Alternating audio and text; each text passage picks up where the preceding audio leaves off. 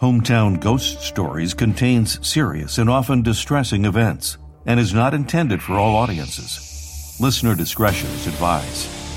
This week on Hometown Ghost Stories, Newport, Rhode Island is known for its haunted history and its sprawling, Gilded Age mansions. On this episode, we dive into the history of the Belcourt Castle, the Breakers Mansion, and Rough Point Mansion, where the richest woman in America may have gotten away with murder.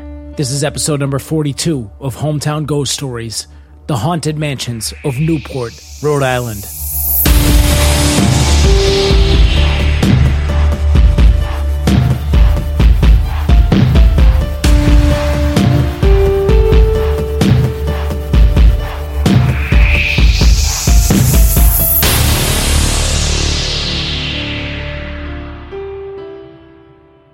Newport, Rhode Island, 2020.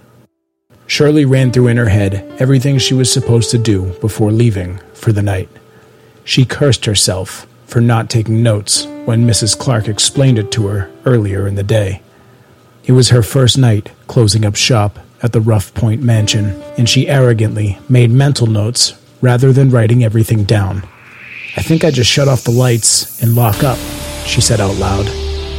The echo of her voice bounced around the immense foyer, sending a chill down her spine. The building gave her the creeps during the day, never mind alone at night. She stepped out into the night air, pulling shut the colossal wooden door behind her and locking it. She thought about how quirky Miss Clark and the rest of the staff were. She liked them, but they were definitely a unique cast of characters. Not in an alarming way, but just the little things, like how particular they were about seemingly pointless things. The chairs had to be pushed in, but not touching the table. Hand towels had to be folded a particular way. Oh, and you have to say goodnight to Doris before leaving for the night. Definitely didn't do that.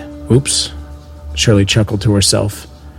She reached into her pocketbook for her keys, but was suddenly struck by the feeling of someone watching her. She turned around, quickly scanning her surroundings, but didn't see anything. She started walking nervously back towards the mansion, clutching her keys between her fingers, cautiously glancing left to right. Nobody in sight. She stood there for a moment, contemplating. Must have just been her nerves. This place did give her the creeps. She looked up at the looming mass of brick gables in front of her. She squinted at one of the upstairs windows, and what appeared to be the figure of a woman came into focus. She quickly took off her glasses and wiped them on her shirt. With trembling fingers, she went to put the glasses back on, but managed to drop them in the dirt. She scrambled to pick them up and put them back on, and when she looked up at the window, the woman was gone. She collected herself and made her way back to the front door, unlocking it and slowly creaking it open. She took a deep breath and whispered, "Good night, Doris," and stood there for a moment, almost expecting to hear "good night" back. But there was just the deafening silence of empty halls. She laughed nervously and went to close the door. Just then, she heard the faint voice of Doris Duke singing her favorite song, echoing through the halls from the room where she saw the silhouette of the woman in the window. I'm Jesse Wilkins, and this is Hometown Ghost Stories, the haunted mansions of Newport, Rhode Island.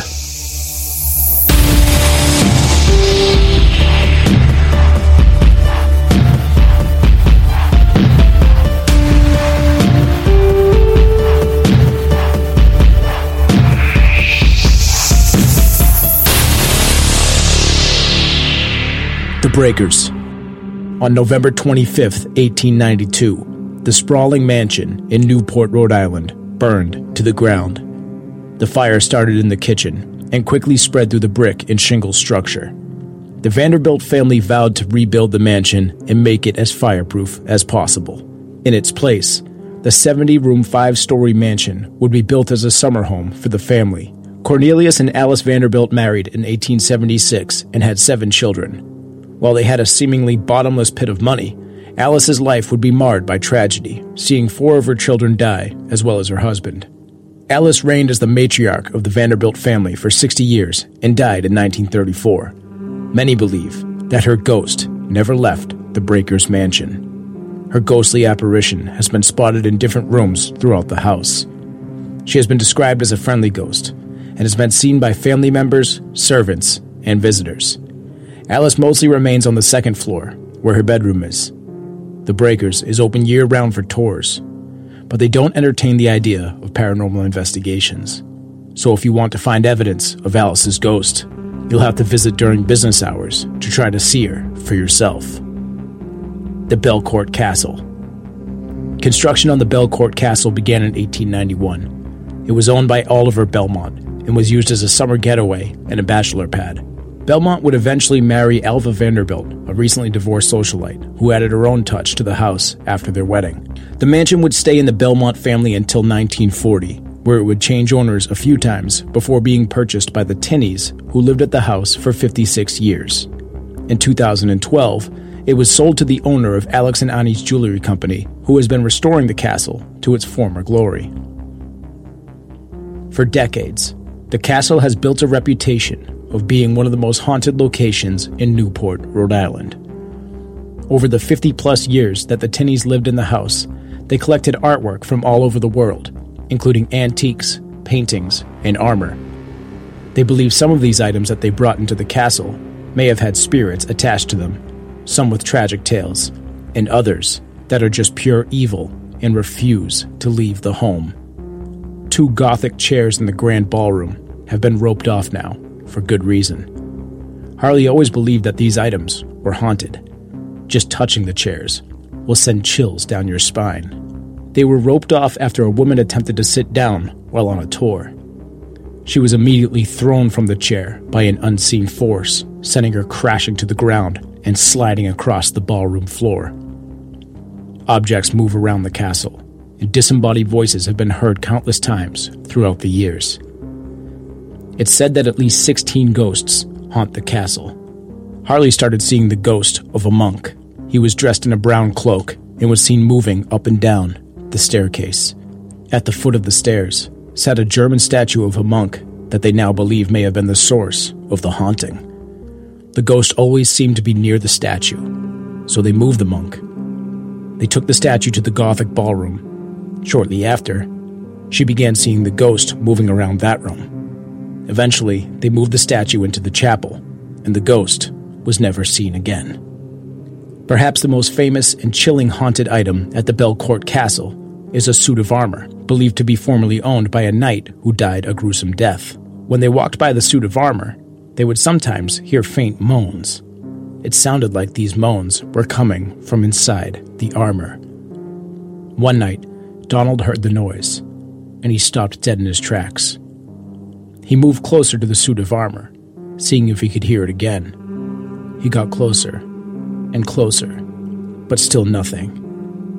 He put his ear up to the faceplate, and just then, the suit of armor let out a blood-curdling scream, which the Tinneys described as being the sound of a man being dealt a fatal blow, screaming for his life. The screams would echo through the hallways multiple times over the years, until the Tinneys sold the castle. Rough Point Mansion. Doris Duke was born on November 22, 1912, in New York City. She was the only child of tobacco tycoon James Buchanan Duke and his second wife, Nanaline Inman. She spent most of her childhood at Duke Farms in New Jersey. In her adult life, Doris used her wealth to pursue a variety of interests, traveling the world, and building a prestigious art collection. During World War II, she worked for $1 a year in a canteen in Egypt, serving sailors. She briefly worked as a foreign correspondent for the International News Service, reporting from war-ravaged Europe. She spoke French fluently and moved to Paris, where she wrote for Harper's Bazaar magazine. Doris eventually moved to Hawaii, where she became the first non-Hawaiian woman to take up competitive surfing. She played piano her entire life and befriended many jazz musicians. She also sang in a gospel choir. In 1962, her mother died, leaving her $250 million, as well as her jewelry collection. She was nicknamed the world's richest girl, and for a time, she was the most wealthy woman in the United States. She was a savvy businesswoman, and she would triple her father's fortune over time. Doris Duke married twice, allegedly. First in 1935 to James Cromwell, the stepson of a wealthy financier. The couple had a daughter, Arden, who was born prematurely on July 11th, 1940, and she died the following day. After the death of her only child, she began contacting psychic mediums, bringing them to her house in Newport to connect with her daughter. She would never stop searching for answers. Later in life, in 1988, she would adopt Shandy Hefner, a 32-year-old woman who she believed was the reincarnation of her deceased daughter. Duke would marry again on September 1st, 1947, when she became the third wife of Porfirio Rubirosa, a diplomat from the Dominican Republic. Their marriage wouldn't last, and according to Joe Castro, an American jazz pianist, he secretly married Doris in 1956, but this relationship would end after one drunken night when Castro made fun of her piano playing, and she stabbed him with a butcher knife. According to the New York Times, Joe sued Miss Duke for $150,000 after she stabbed him in the arm. She owned a number of homes from Hawaii to Beverly Hills, 2 apartments in Manhattan, as well as another apartment near Times Square. She mostly stayed at Duke Farms in New Jersey and spent her summers at the 49-room mansion which she inherited in Newport, Rhode Island, known as Rough Point. Doris was known to be extremely jealous and possessive. She was also paranoid from an early age. Many believe this was due to her father's last words to her, which were, "Trust no one." As she grew older, these tendencies worsened. She became extremely reclusive and isolated and began spending more time at the Rough Point estate, a Gilded Age mansion that her father purchased from the Vanderbilt family. Eduardo Torella was an actor, a war hero, and a Renaissance man. He had earned a Bronze Star during World War II after his heroic efforts during the Battle of the Bulge. He had worked for Doris Duke for nearly a decade as the artistic curator and designer of Duke's estates. On October 6, 1966, Eduardo Torella flew into Newport, Rhode Island. He was met at the airport by Doris Duke.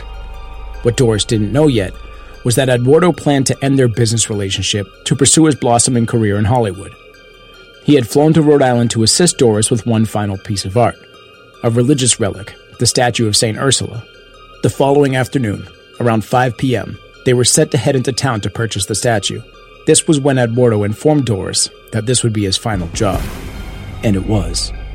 According to the staff at Rough Point, the two got into a screaming match outside of a station wagon, which Torella had rented. They eventually got into the car and headed for the gates of the mansion. Eduardo was behind the wheel. He stopped the car about 15 feet from the gates, put the car in park using the parking brake, and then got out of the vehicle to open the gates. Doris then slid into the driver's seat, released the parking brake, shifted into drive, and stomped on the gas. The 2-ton car smashed through the gates directly into Eduardo, who instinctively hopped onto the hood of the car, breaking his hip in the process. He let out a scream, and once in the middle of the road, Doris tapped on the brake, sending him toppling into the street. She then stepped on the gas again, crushing his body under the rear axle and crashing into a tree across the street. Eduardo Torella died instantly, suffering massive brain injuries, as well as damage to his lungs and spinal cord. Despite eyewitnesses claiming she had 0 physical injuries, Doris was rushed to the hospital, where she promptly put Dr. Philip McAllister on her payroll, the same doctor who would be in charge of determining Torella's cause of death. Dr. McAllister isolated Doris from law enforcement, so they were unable to question her at the time. Eventually, Joseph Radice, the police chief, who decided that he would be taking control of the investigation on his own, sat down with Doris inside of her bedroom at the Rough Point mansion, where he asked her a total of 4 questions and declared that the death was accidental, closing the case after just 3 days. Doris claimed that the car had accidentally leapt forward when she released the parking brake.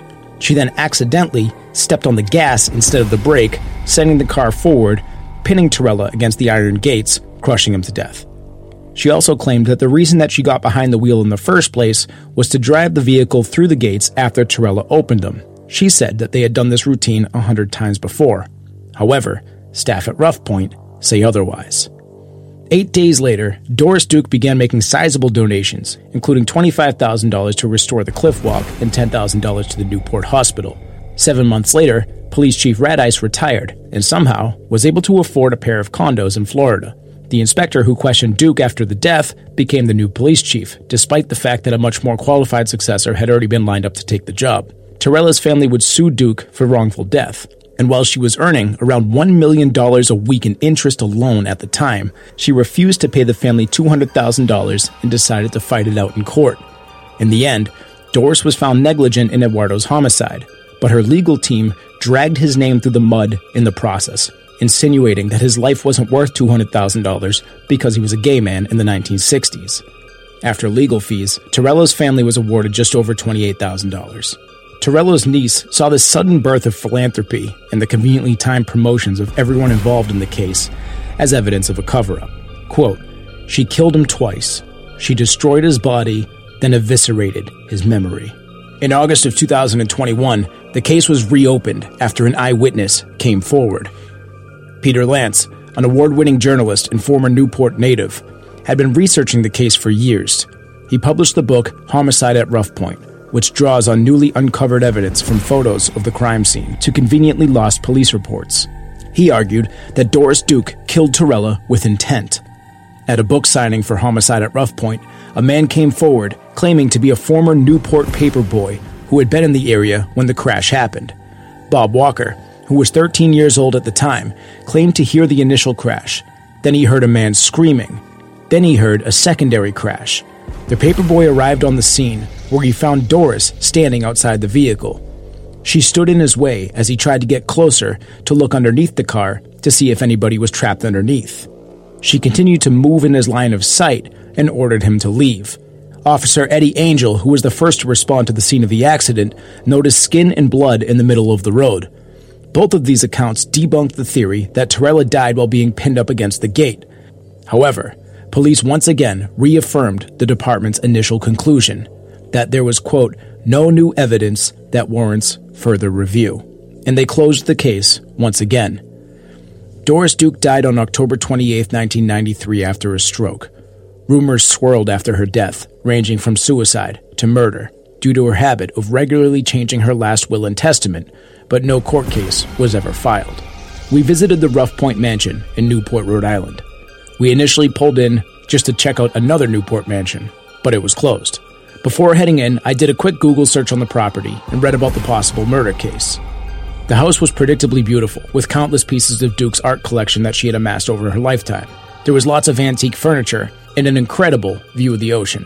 The statue of St. Ursula, the final piece of art that Eduardo Torella was hired to assess, still sits at the bottom of the massive staircase. Needless to say, the staff at Rough Point dismissed the claims that she had killed Torello, and they didn't want to entertain the idea that she had stabbed their former husband with a butcher knife. Before we left, the staff did tell us something that we didn't know about the mansion. It's absolutely haunted. The basement is closed to the public, but it's apparently a maze of hallways, and it's easy to get lost. One night, while making his way to the pool in the basement, a tour guide rounded the corner and saw a man cross from right to left. He thought nothing of it at first, but thought he was supposed to be the only one on that floor. He continued down the hall and had an uneasy feeling that was quickly turning to terror. There was nothing down that hallway to the left. Why did the man go that way? Was he just standing there, waiting for him to cross? Was this a prank? What was he doing there? Maybe he was getting the layout confused, but to his horror, when he approached the hallway that the man walked down, he was correct. As he rounded the corner, there was no door. He was staring at a dead end. The man had vanished. Two employees at the mansion, one named Susan and another named Donna, were in the basement when they started to also get an eerie feeling, so they snapped a few photos. They were surprised to see that they had captured orbs in these pictures. Another tour guide explained to us that on multiple occasions, she would hear the grandfather clock go off. What's chilling about her story is that when she would hear it, nobody else in the room seemed to notice. She would bring it up to the people standing right next to her, and they would all look at her like she was crazy. What's even more chilling is that the clock hasn't worked in decades. Another tour guide named Jan told us that on one particular night, she was shutting off lights in the mansion. You can't shut them off all at once, you have to go room by room. She began making her way through the house, room by room, shutting off all the lights. The house was completely silent, and you could hear a pin drop. As she made her way into the great hall, and shut off the lights, she heard the distinct sounds of a man's footsteps rapidly coming towards her. She described these as the footsteps coming from an Oxford shoe. Thinking it was one of her colleagues, she called out, "Hi, it's Jan. I'll be with you in a minute." But there was no answer, because nobody was there. The staff at Rough Point Mansion have a tradition. Every night while closing up, just as they were about to leave, they call out, "Good night, Doris." One night while a new employee was about to exit, she realized that she forgot to say goodnight. She made her way back to the building and opened the door. She whispered, "Good night, Doris." As she stood there for a moment, almost expecting to hear it back, she heard nothing. But as she went to close the door, she heard the voice of Doris Duke singing her favorite song from the upstairs bedroom. I'm Jesse Wilkins, and this is Hometown Ghost Stories, Newport, Rhode Island's Haunted Mansions.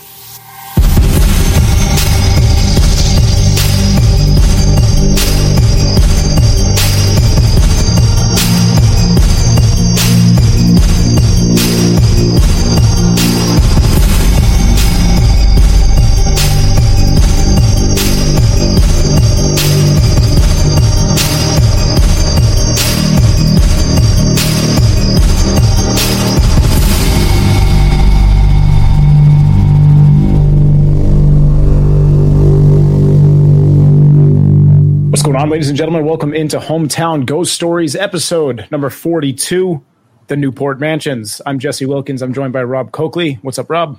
I need somebody to leave me just $250 million when they die. Just anyone. Anyone in the chat, just throw me in the will for $250. Thanks. Yeah, that'd be nice. That'd be nice. Yep. And we're also joined by Dave. What's up, Dave? What's going on? I just want to say that my favorite ghost that we've covered up to this point is now the Screaming Suit of Armor. 100%. Screaming Suit of Armor. That's at the Belcourt Castle.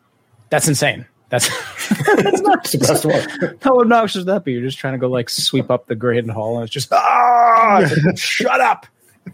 It's all loud and echoey, but terrifying too. Like, imagine just walking by that thing and it's just screaming at you. I mean, I'm sort of desensitized to suits of armor because we see your brother Andrew play an accordion in a set all the time, but yeah, he doesn't actually scream at us. So that would be a bit chilling given the right circumstances. Well, we got to give him one of those Aztec death whistles. Oh my God, that thing. So Dave got one. We talked about this in a side content episode. Oh, you had it ready to go. Oh, look at that. Do you want to demonstrate? It's not. It's going to clip the microphone. You're not going to hear it. All right, never mind. We'll save that for so later. Loud. Anyways, we talked about this on a side content episode, but there's this Aztec. Is that what's called the Aztec death whistle? Yeah. Yeah. So you just blow into it. It makes like this horrible screaming sound, which I guess will be nice enough not to play it for you guys. Maybe a little one. Maybe a light it's not going to work. It's going to clip the mic. Maybe a pathetic Dave scream, like just a little tiny breath. What if you went? Oh. No, that just sounded like a regular whistle. Yeah. Terrible broken whistle.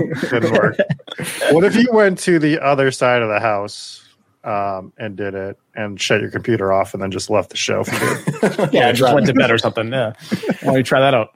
Yeah. Anyways. It's the one time my audio is actually not screwing up and you guys are trying to get me to It just doesn't feel right. Let's do something to screw it up. Right. Just real quick, some formalities. I want to thank everyone who's hanging out in live chat. Soph is tuning in from the air. That means she is on a flight or flying around like Superman, which she is capable of doing both. So thank you, Soph, for tuning in. And everybody else who is here, Catherine, Andrew, the whole crew, the Stephanies. I feel like I thank like 50% of the crowd when I say thank you for joining, Stephanie. And Matt Thomas is here as well. Ricardo, thank you all for tuning in. We always appreciate it. If folks who are listening in want to join in on the live chat and leave funny comments and throw us off course or continue the conversation, 9 p.m. Eastern Standard Time, always live on Facebook, YouTube, and Twitch. So, Newport, Rhode Island. I love Newport. I've been there plenty of times. Always love going to the mansions. And we'll talk about Rough Point a little bit, but I do want to talk about how this episode started. So me and the wife were just like, let's just get away for a day, drop the kids off with parents and just go to Newport. It's a good time. It's only about an hour and a half, maybe hour 15 from where I'm at. Anyway, so we go down there. We're like, oh, let's go to the Belcourt, because the Belcourt Castle is supposed to be, from what I understand, probably the most haunted mansion in Newport. So we go down there. The Belcourt is a private residence. So they do tours. So they are open from time to time to do tours, but it seems like it's earlier in the day. So like only around like 12 o'clock or whatever. Mm-hmm. But so we go there and it's closed. We're like, oh, that sucks. So we kind of like circled the block. We're just trying to find like the parking lot to get in, and we figured it was open. It wasn't. And we ended up at the Rough Point Mansion, which the doors were open. And we're like, oh, well, here's one. Let's just go see whatever this is. So we pull in and we do a quick Google search on it before we go in, because I'm like, maybe it's haunted. And maybe all of a sudden I'm doing an episode on Newport. And I saw, potential murder case, and I saw that she had stabbed a husband. So I was like, oh, hell yeah. All right, it's got something. So at least it's got some true crime. If it has a murder, then it's probably got a ghost, right? Mm-hmm. And I guess I'll just get to the story now. So we went in and we do a tour. And first thing that we asked, naturally, I'm like, all right, yeah. He's like, oh, yeah, this is where, this is where she would meet her guests. I'm like, oh, yeah, is this where she stabbed her husband? And the guy's like, no. I'm like, okay. I'm like, what about, and then like, did she drive over that other guy in the driveway outside? He goes, there was an unfortunate accident. She didn't kill any of her husbands. I was like, oh, all right.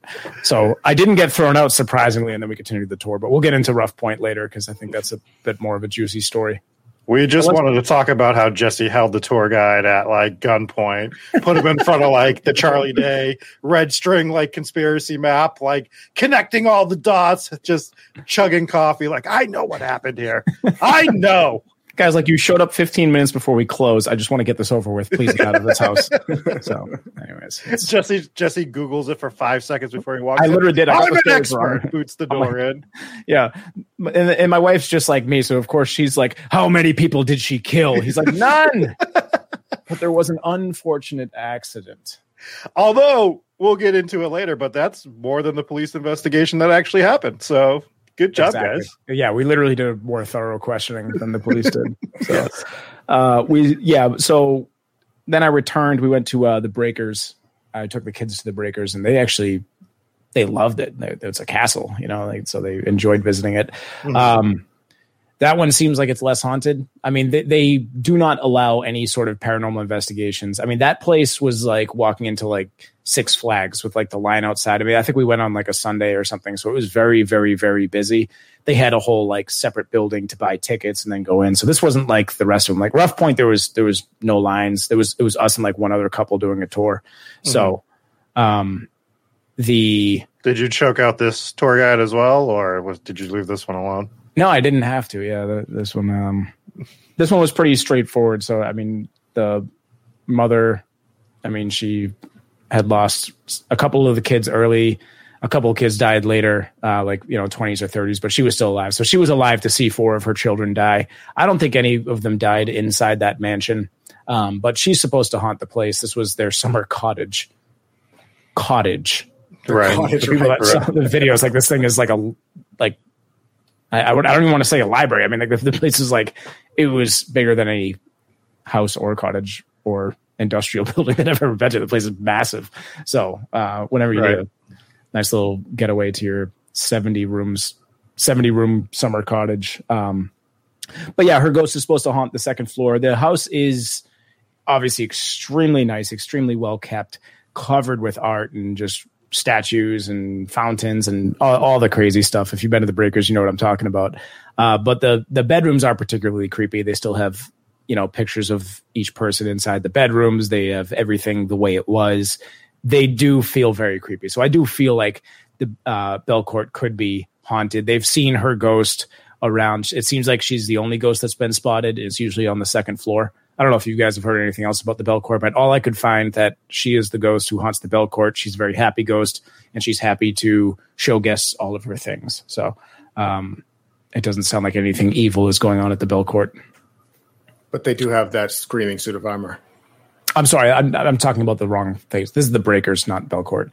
Breakers. much different. Have I been saying Belcourt the entire time? Yeah, this was the Breakers. I'm sorry. I got no, you mixed it up just recently, but yeah, the Breakers. So what I would say that we need to remember is we've talked about how like paranormal stuff happens in places of tragedy, but we're talking about summer home mansions where these people were going to enjoy life basically for the summer. They had the money to do so. Not only were they enjoying it with their family, they would throw these extravagant parties. A lot of people would go to them and have like the time of their life, essentially. So a lot of good memories and good times were had at these places.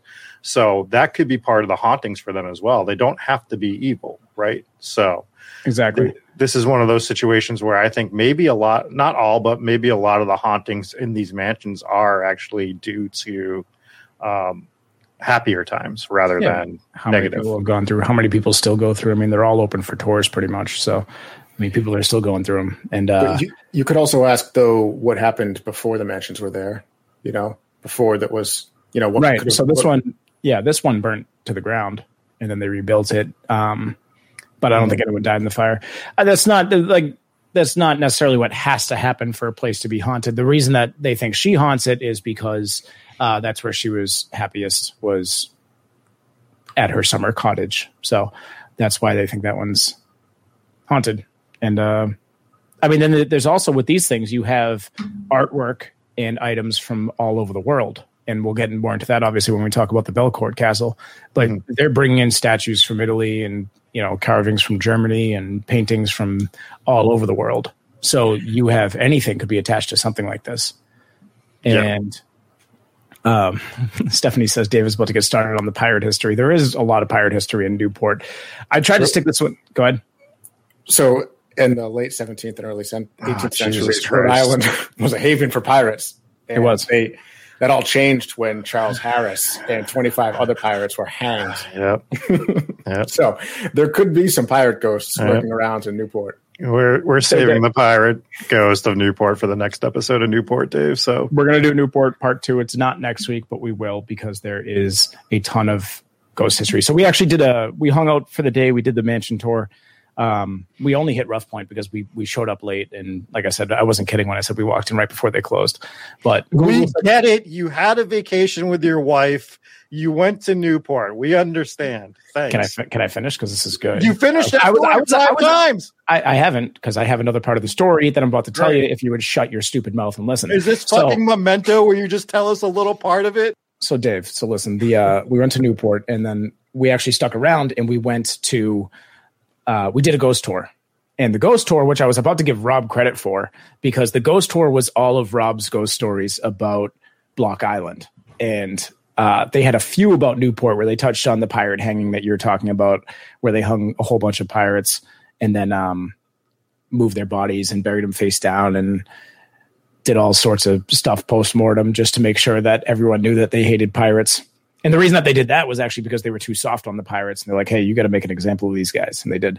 But the rest of the tour was about Block Island and the ships that, what was that one ship at the lighthouse? Palatine. Yeah, the Palatine story and everything. And this guy actually left out a lot of important details. And I was talking to him without trying to sound too much like a douchebag. I was like, hey, do you know how they actually faked the lighthouse thing? He's like, no. I was like, yeah, they had a donkey, put a lantern on them, walked him around in circles. Unless Rob completely made that story up. That's a little history that the tour guide didn't know about.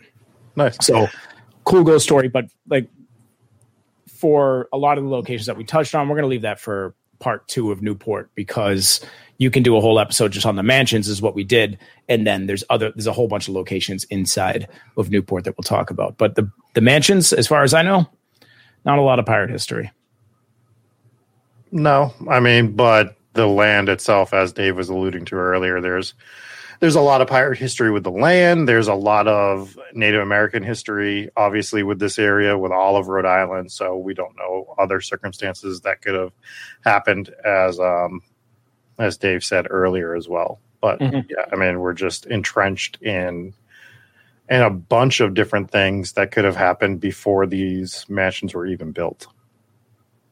Indeed. Papa Squatch says this episode is just him reminiscing about his vacation. Yeah. It wasn't a vacation. It was a day getaway. And we had a great time. Let me tell you about it. So, he doesn't get out often.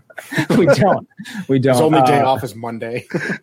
Pat Thomas asks if Medium told us about the pirates. No, but there was a Medium story mixed in, which was kind of a wild story. We'll get into all that when we get into the Doris Duke stuff. I do want to talk about Belcourt because Belcourt is arguably the most haunted mansion. In my opinion, it seems like it is. So the Belcourt, we have quite a few stories, actually. You have the woman that was on a tour and she got thrown out of a chair, which sounds like it would be the ghost of like a tour guide who's like, don't sit in the damn furniture.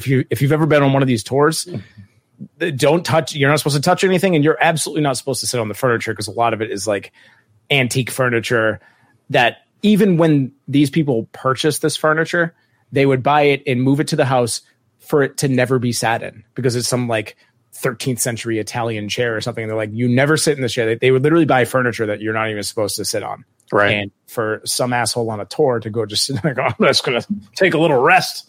You know, that was probably the ghost of a tour guide. I'd be like, no, the hell you're not. And just threw her onto the floor.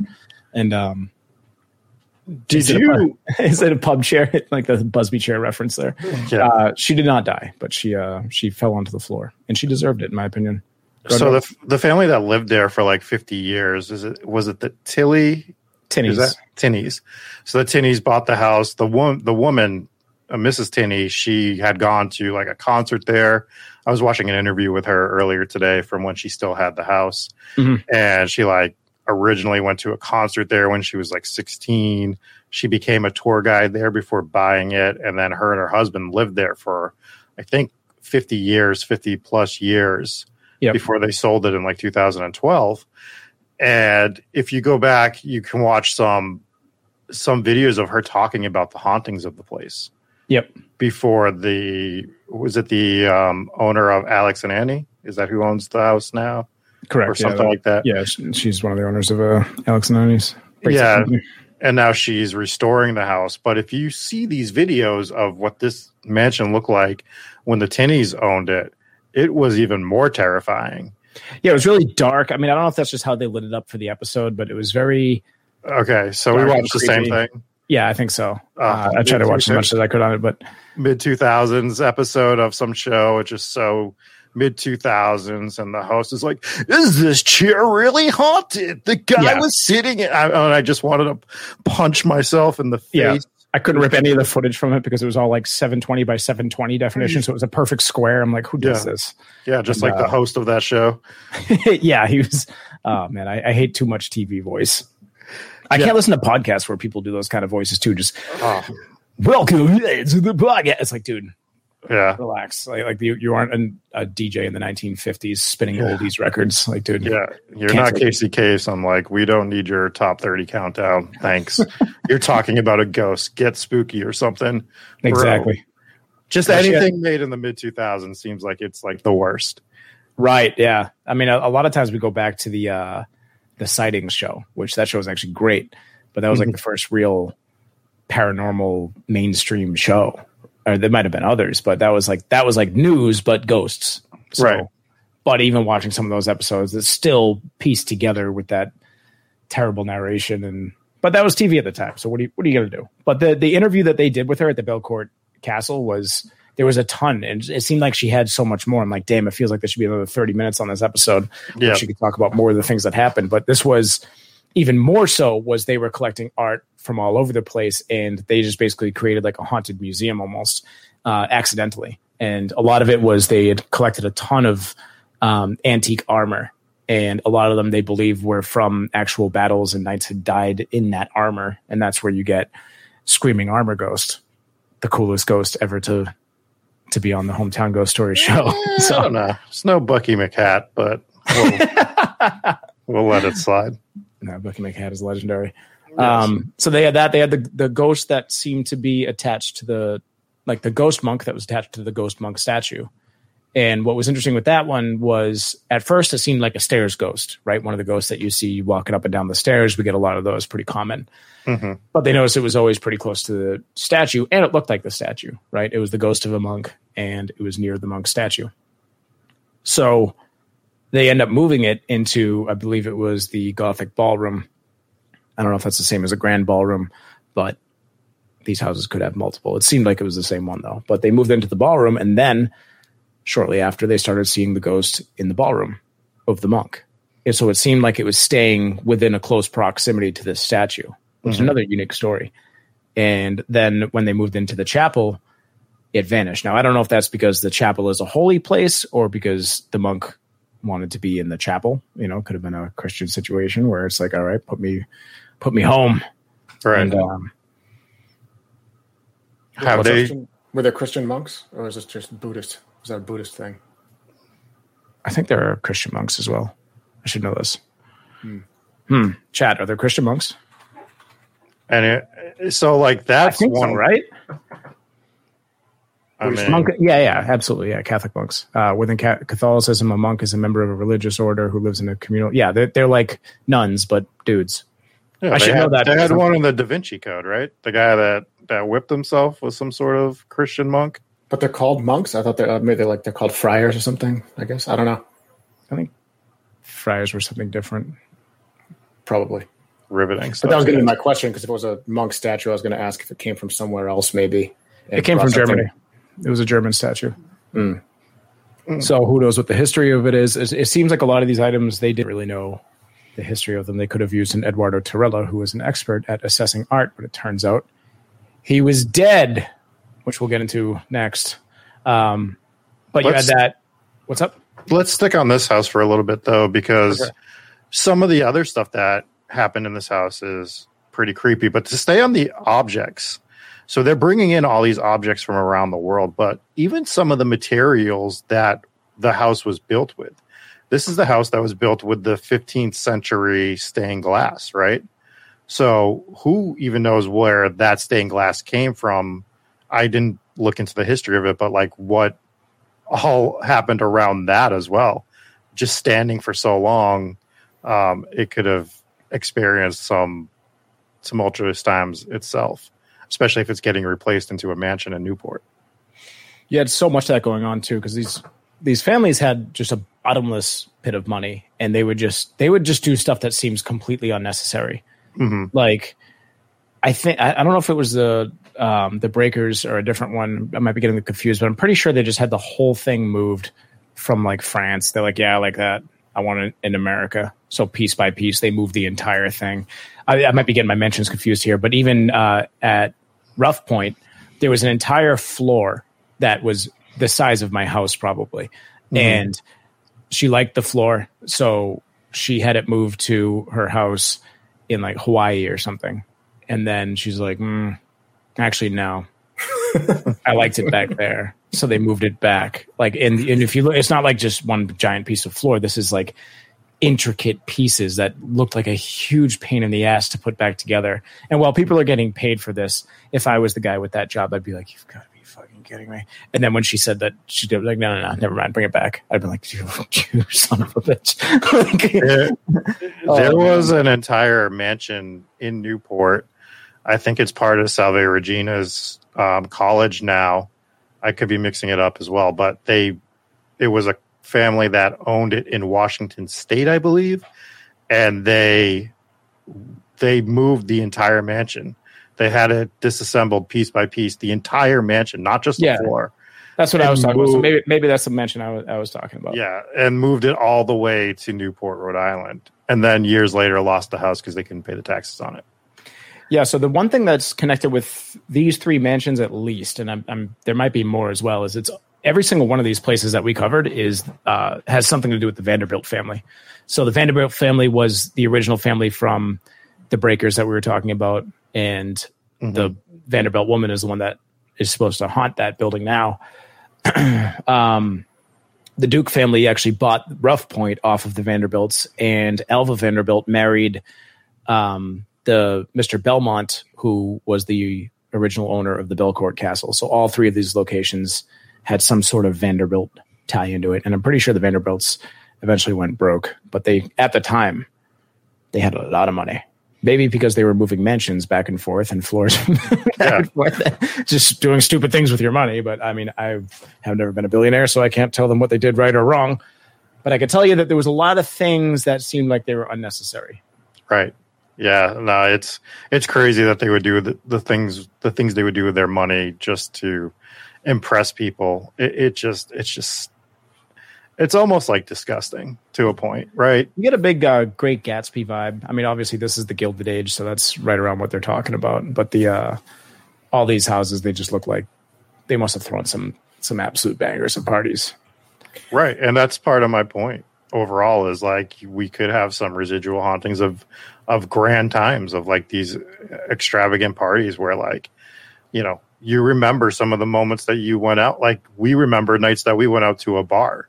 Imagine like if I had better friends that had more money and I could go to these extravagant parties and like hang out with them instead. I would remember those times forever. When your cursed gaming chair finally kills you, you're definitely going to haunt that spot in Las Vegas where you try to fall asleep in the street. I mean, that intersection should be named after me already, to be fair. 100%. Were you able to find any sort of possible origin story for the disembodied arm that pointed through the staircase at the painting that later fell off the wall? What's that story? This is the Belcourt Castle, one of the hauntings there. So I thought I could have sworn I heard you mention it. I didn't. I didn't even know the story. Yeah, so this is one of the ghost sightings here, and this is the entire ghost story. But what I just said, so somebody caught a disembodied arm that pointed through the staircase at a painting, which mysteriously fell from the wall a few minutes later. They got some real unique, wild ghost stories there. Mm. Holy shit, that's so creepy. Like that's a creepy one. That's a really good one. Did you mention the mother-in-law story as well? I was so enamored with everything else. I sometimes forget which stories you bring up during the episode, but there's Mrs. Tinney's mother-in-law, who on the 1-year anniversary of her passing away, her ghost was seen walking through the hallway, but it wasn't from the family. It was from a visitor that didn't know the mother and then pointed her out in a picture or something like that. And that story was told from Mrs. Tinney herself. Oh, very good. No, I didn't touch on that in the episode, but that's another good one. So, and that has nothing to do with haunted items. So that would be a whole different kind of haunting where that's someone who recently died. So all sorts of hauntings over at the Belcourt Castle. And again, it's owned by new people now, so it looks incredibly different from when the Tinneys owned it. They are putting a lot of work into restoring that mansion as of exactly. now. And it's not that the Tinneys trashed the place either, because I guess it had sat neglected for a good amount of time before they purchased it. And there was a couple of people that moved in before them. I don't know if they just let the place go to shit or whatever, but they had done a ton of work to restore it as well. But when you look at it now, it's got a more modern feel. When the Tinneys were there, it looked like you were walking into a haunted house. And like I said, I don't know if they did it up a little bit for the episode, but it was definitely creepy. I wish they had left the mirror that was on the wall in one of the rooms. There was a mirror. Did you see that whole situation? Yeah, so the haunted mirror is very interesting. They don't really know what the origin from that mirror was or why it would be haunted. And the one haunting thing with it isn't that you see ghosts or you see your death or whatever, like other haunted mirrors that you might see. This one, you could be standing still, nothing could be moving, and everything is moving in the mirror. Like the image never sits straight. So, right.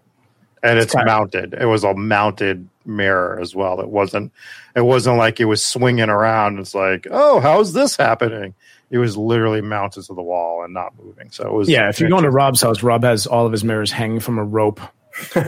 Very common. But no, it is mounted on the wall. You're right. It's fixed. And the only thing that I could think of that might make it do that would be if there's candlelight going on in the room, because that's going to make everything bounce anyways. But they showed this in the video. Actually, they showed it on camera. And it didn't look like there was any candles going, but it just wouldn't sit still. It was kind of interesting. And it's not that the mirror is shaking itself. It's the image that you're looking at it's like the room is moving. So pretty cool. Yeah. All right. Should we get into this this murder that you demanded the tour guide tell you about? Yes. So, I mean, obviously we went over it extensively in the episode. So probably a little bit more extensively than I should have. But when I get into true crime, I just gotta hit on all the main points. So the gist of it is she had all the money in the world and she clearly paid off the right people, put the doctor on her payroll, paid off the police chief, paid off the... Allegedly. Just say allegedly so that we don't get sued by somebody. I don't know who would sue us at this point. You never know. But she's dead. But I mean, her lawyers were allegedly complete scumbags. So, yeah, I don't know if there's any low that they won't stoop down to. But yeah, so allegedly, I mean, yeah, she definitely ran this dude over. Allegedly on purpose with intent and hate in her eyes. Probably yelled mean things out the window. So there was a lot of corroborating evidence. If you haven't already, I would read Homicide at Rough Point by Peter Lance. The book is very thorough, and the interviews that he gives are very thorough, and he goes over everything. And I kind of touched on it briefly, like, oh, this guy had this story, this guy had that story. He has the interviews with these people, and it's just very clear that they didn't care about the facts in the story. They closed it out within 3 days. They moved on, and then they're up. I mean, the police chief at the time was making like $5,000 a year or something like that. Like, he was not making a lot of money. Up and retires a few months after the murder, and just goes and buys multiple condos down in Florida. Miraculously, he must have been a really good saver. Yeah, so invested his money well into covering up that murder, allegedly. But it's just clear that they didn't care. And then, like, what a piece of shit move when the family sues for $200,000, which is nothing to Doris at the time. She's literally, I mean, if she's making $1 million a week in interest alone on her fortune, that means she has that money in about less than a day. Right. So it's just pay them and be like, sucks that I hit him with the car. Didn't mean to. Her story sucked. So the reason that I had said the obvious point of her releasing the parking brake before stepping on the gas is there was like 5 intentional acts that lead this to allegedly be intentional homicide, which was she slid into the driver's seat. That's act 1. She released the parking brake. That's act 2. Stomped on the gas. That's act 3. Stomped on the brakes to get him off the hood of the car. That's act 4. Hit the gas again. That's act 5. And then crashed into a tree. So there's 5 intentional acts that she pulled off, and she claims that it was a mistake. She said that, she had released the parking brake, but I don't know. I think she might have said it was by accident, but on that particular car, you had to do it with your hand or something like that. And it was the acts after the fact too, like bribing the doctor, bribing the police. Right. Well, that's all. I mean, it's on record. I mean, the doctor was literally on her payroll. So and it happened the night that she went in there. And his claim was that she was bleeding profusely from the head and couldn't speak to anybody. But people that saw her right after the accident, not even just the eyewitness who came out like last year. I'm talking about eyewitnesses that they talked to that worked at Rough Point at the time. They were like, they didn't see any visible injuries. The first cop that responded to the scene didn't see any injuries. If she was bleeding profusely from the head, somebody would have noticed. So with no physical injuries, I mean, she went to the hospital. She put them on the payroll. 8 days later, she makes a massive donation to the hospital. She also makes a massive donation to the town, restores the cliff walk. The reason that the cliff walk is so nice now, if anybody's ever been there, is because of her donation, which I think was like $25,000 at the time, which is probably closer to like $150,000 today. So it was sizable donations that she made. And then everybody that was involved in the case that helped her cover it up, allegedly, got promotions, many that they shouldn't have gotten. So the guy that was like the initial investigator that asked her questions, he leapfrogged right over the guy that was like ready to take the police chief job whenever the police chief was supposed to retire. And he just leapfrogged right over, and they gave him the job instead. Just everyone got promoted, everyone got paid. We already went over it in the episode. There isn't much left in that case that I don't think we've touched on, unless if you guys had anything that you wanted to add about it. I just wanted to touch on Matthew Thomas's comment where he says Jesse grills tour guides in each episode, which I actually pitched a few days ago, where in our little private group chat, you were telling us about your experience. I'm like, we should just film you just interrogating every tour guide aggressively. I did, because I wasn't even the first one. I know you don't want to hear about it, but after I kind of grilled the tour guide for missing some key points in some of the rub stories. But that's where this story kind of kicks off, and this is what makes Rough Point unique. is because if you search online, as much as I could find, I couldn't find anything on Rough Point being haunted. And we did our tour. We finished the tour. And I had brought it up to the guy that I berated. I was like, is this place haunted? He's like, I don't think so. I was like, okay, fine. And then as we're about to leave, there was a few women that worked at the place and they were standing at the front door. And I just kind of, asked him a couple things. And I was like, do you think this place is haunted? And one woman was like, absolutely, this place is haunted. She's like, oh, I have some stories for you. I was like, okay, well, let's go. And every story that I hit on this came from the staff there. So she told me the story about the footsteps from the Oxford shoe. And she was very specific about the sound of that shoe, which is why I put in the episode, because she gave me that very specific detail of it sounding like it came from an Oxford shoe. So I don't know if that's something that someone wore in the house at the time or what the significance of that is, but apparently it has a distinct sound. And that's what she heard. Came right towards her. And she thought it was somebody that she worked with. So she said, hi, it's Jan. I'll be right with you.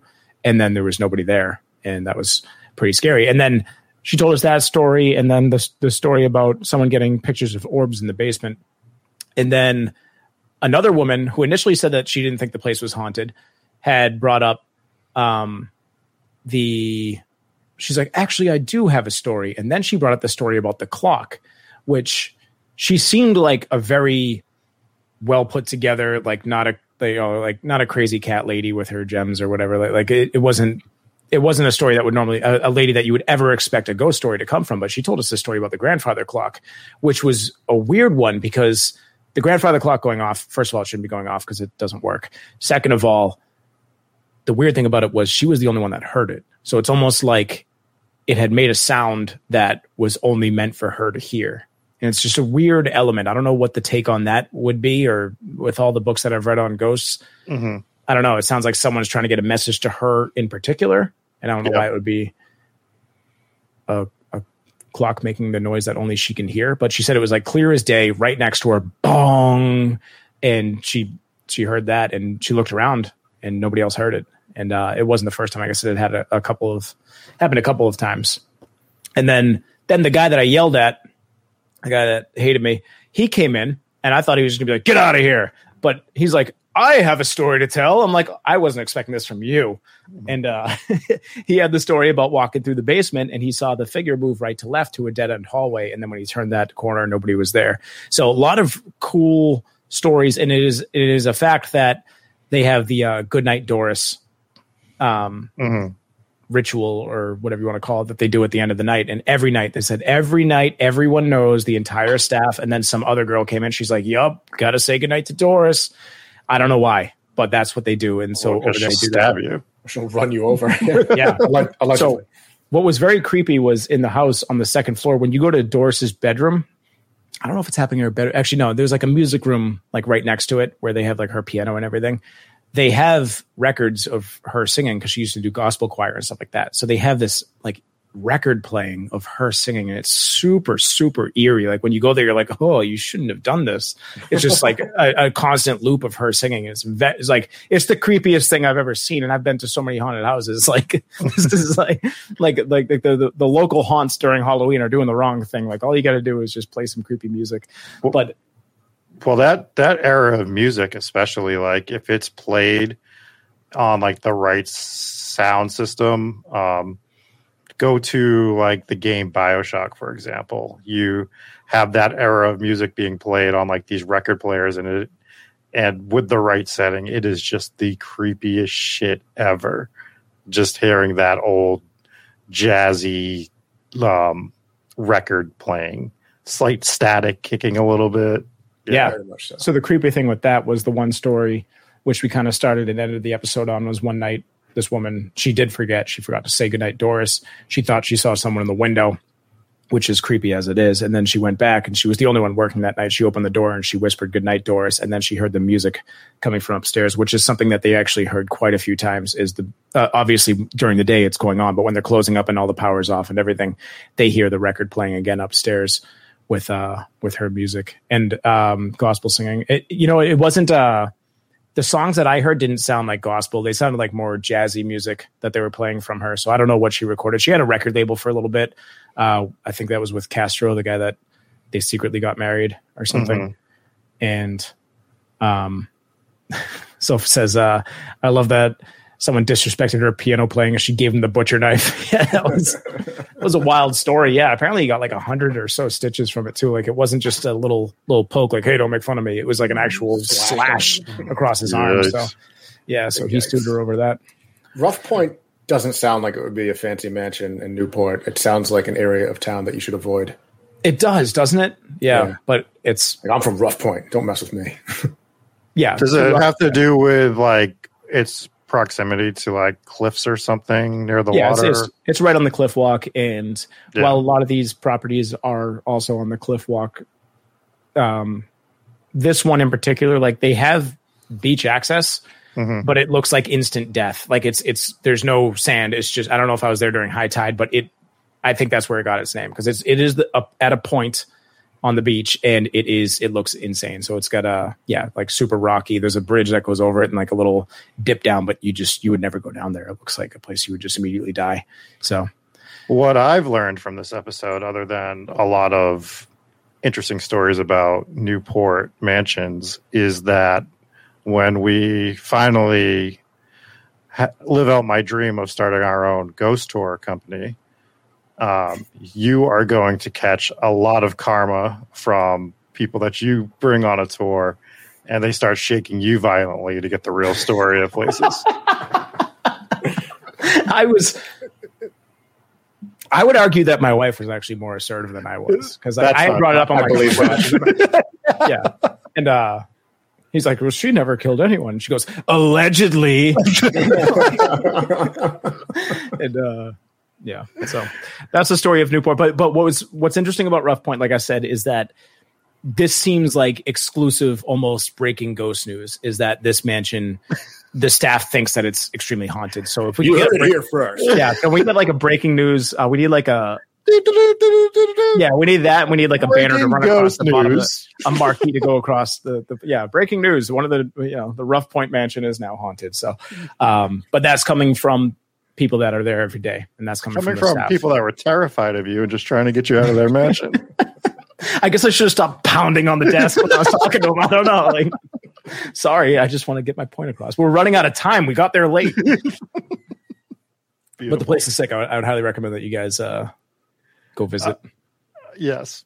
So anyways, is there anything else in Newport you wanted to touch on for now? I have one story to bring up. And it's just real quick. We won't ever cover this in an actual episode, but it's the Jailhouse Inn. The Jailhouse Inn, and basically there is an old jailhouse that, and I think it was 1986. They converted it to a hotel, and they've had some major renovations in the last 20 years as well. But they have seen disembodied. They've had disembodied voices. They've had some paranormal activity, but they have no history, which is weird, because it's an actual jail cell. They have history on the building, but they don't have any history of anyone dying there. That's what I mean. Or anything like dramatic happening or to that effect. So it's just people. It was essentially used to hold prisoners, like for really small crimes, nothing major, right? Mm-hmm. So, but they do have some hauntings that occur in the hotel. So this was actually one of those spots that we visited on the ghost tour. And while the stories that were told was basically what you just said, where they don't really know why it's haunted, but they think it's haunted. What I experienced when I went there is a frantic couple that was outside, and the guy's freaking out and the woman's panicking. I'm like, what the hell's going on? I'm like, sick. I have a domestic dispute to watch, so I'm just going to watch this instead. And they were arguing because she refused to go back into the hotel. And not because they were like punching each other or anything, like it wasn't anything like that. But she was horrified, and he's like, "You guys on a ghost tour?" And we're like, "Yeah, what happened?" I'm like, "I heard this place is haunted." He goes, "Well, my wife certainly thinks it is." I'm making this guy sound a lot more abusive than he was. He was a nice guy, but but she comes over. She's like, "I'm not going back in there." I'm like, "Dude, what the hell happened?" She shows me a picture. She's like, "Look at this picture," and it was a picture of them, like they took a selfie, but something. Like there was like a ghost arm around the guy's neck. Oh, and wow. it was like, she's like, he's being choked in this photo. Like I can't go back in there. And he's like, tell her it's not a ghost. And I'm looking closer at the photo, and here's the sad ending to this almost seemingly awesome ghost story. I'm looking at the picture. I'm like, that's the shadow from your arm taking the picture. And you couldn't really notice it at first, but you could faintly see the phone in her hand at the end. And it was just the way she was holding up the camera. And so I feel like I saved the day a little bit, or at least their night. But I was actually really disappointed. Marriage. I was disappointed when I debunked the photo, but this is why we're here, right? Not everything is ghosts. Sometimes it's just a shadow that might look like it's strangling your husband. But just I really like that half of this episode was Jesse telling us about his vacation and then how he's a superhero that saved a marriage. Like that's what this entire episode is boiled down to. When we visit locations, we have to talk about visiting location. All right. I was there. Anyways, I that was such a sad story because I really wanted that to be like, oh my God, you got this ghost photo. Send me the picture. I'll take a picture of your picture if you don't want to do that. But then as soon as it was debunked, I was like, damn, that was almost the coolest ghost story that has ever happened at the Jailhouse Inn. But it's too bad because you could have started shaking them as well and like, show me where the ghost is. Yes. That's right, Ricardo. I am Superman. Yes. So with that being said, that's Rough Point. We're going to touch on plenty of other locations in Newport. We'll do a Newport part 2 for sure. Maybe we'll line up an investigation there. Go over, but that is pretty much what I find to be the most interesting stories behind the mansions. There are many, many more mansions over there that I haven't touched on yet. So I looked through them. I couldn't really find too many haunted stories, but when there isn't one, you just go to the mansion, you shake down the staff, and you get your haunted story. That's the dedication we have for you folks. Put our lives on the line. Anyways, it's amazing. It's absolutely amazing. That's that. But I think my favorite of the three is probably the Belcourt Castle. The Belcourt Castle just has like a lot of interesting history and probably stuff that we don't even know. Just as we touched on all the stuff that they brought in, although that's with all the mansions, but that one in particular, they were bringing in items from everywhere. It's got the most unique haunting stories too. Right. You know, it's got the screaming suit of armor. It's got the ghostly disembodied hand that pointed at the piece of art. It's got the French Gothic ballroom dancing ghosts. It's just full of them. Got quite a few. So I'm glad you guys looked into it and brought up some of the other ghost stories that were there because that's got some of the more unique ones. And as chat knows and everyone knows that kind of we relay some of these jokes around because in a lot of these hauntings you get the same stories. We actually made a bingo game out of it, or I don't know what you want to call it, but we're like, all right, is there going to be a story about a woman in white? Will there be a story about children's laughter? Will there be a story about knocking and footsteps being heard? Will there be stories about, orbs or whatever? And it of course, the tour hit on every single bullet point. But those are the most common hauntings. And not to say that those aren't real. It's just good to get a location where we get some stories that are completely different than others. And also, Rough Point also falls in that category. All three of those stories were kind of unique. So, right. That's that. So that's Newport Part 1. What do you got coming up, gentlemen? Next week, we're going to be doing a location that's a little bit different than other stuff that we've covered. And that is going to be Helltown, Ohio, since the chat bullied me into that last week. Well, you did bring it up. So I just said it was a good idea. I said it was an idea. I would argue that chat was supporting you. Great idea, Rob. Yeah, I mean, well, we all know. We bullied him into it, so he's going to do it. Yeah, I'm going to be doing Helltown, Ohio. So that'll be next week. Dave, do you know what you're doing the week after? Yeah, pretty sure we're going to head up to New Hampshire and do the Balsams Grand Resort Hotel. A lot of cool hauntings there. Oh, nice. Awesome. That'll be fun. And Jesse's... I'm sorry, I was going to say this Friday we have Celebrity Hauntings where we're going to do John Lennon.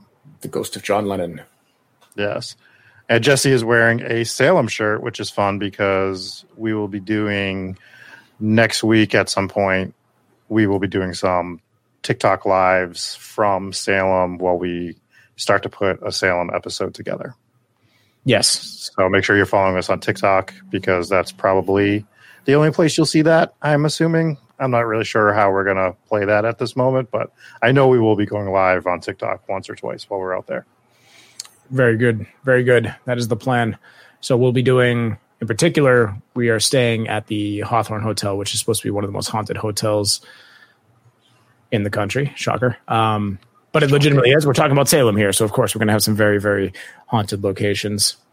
I haven't done a haunted hotel in a few months, I don't think. It's been a little bit. We did... I can't think of the last one. I mean, we did Emily Morgan. We did... But this will have an investigation inside the hotel as well, so that's going to be the plan. Well, we did another investigation hotel one when we did Vermont. Yeah. Oh, true. Yeah. Yeah. That's true. There's plenty of other hotels that we touched on as well. I just can't think of them off the top of my head. I want to thank our patrons. So we have Sydney B. Oh man, I think I put you in the episode. I think I put you on the patron screen as Stephanie B because everyone's name is Stephanie. So I apologize if I messed up your name on that, but we're thanking you here right now. Sydney B, thank you for being a patron. Mark M, Papa Squatch, Mike B, Brandon W, Sarah W, Soph M, Hooper, Jake V, Stephanie A, Seth W, Seth Dave Sucks W, Captain McSlug, Sarah Dave Loves Bacon R, and then our VIPs, we have Stephen V and Lisa J. Thank you guys so much. Shout out to Irish Assassin. I appreciate you swinging by, buddy. Always good to see you. Matt Thomas has declared that this episode is the Jesse Super Husband episode. Thank you for that. That is what I will be naming it. So we had a 5-star review that I wanted to read. It's from Lover123. It says, love it. I listened to podcasts at work and I searched ghost stories and I got hooked on it right away.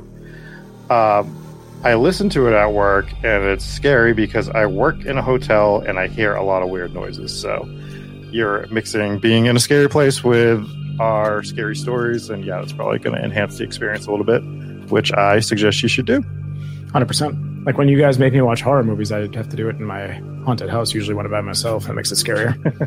Also wanted to thank Rachel, who sent us in some really cool stories about Connecticut and Rhode Island, and Elena reaching out and asking for some book suggestions on stuff that we've done via email. Very cool. Well, thank you so much. With that being said, that'll pretty much do it. I want to thank you guys for tuning in, and we will catch you guys on Friday for Celebrity Hauntings. For those Patreon members, it will be available tomorrow for you. We will see you guys soon. Thanks. Peace.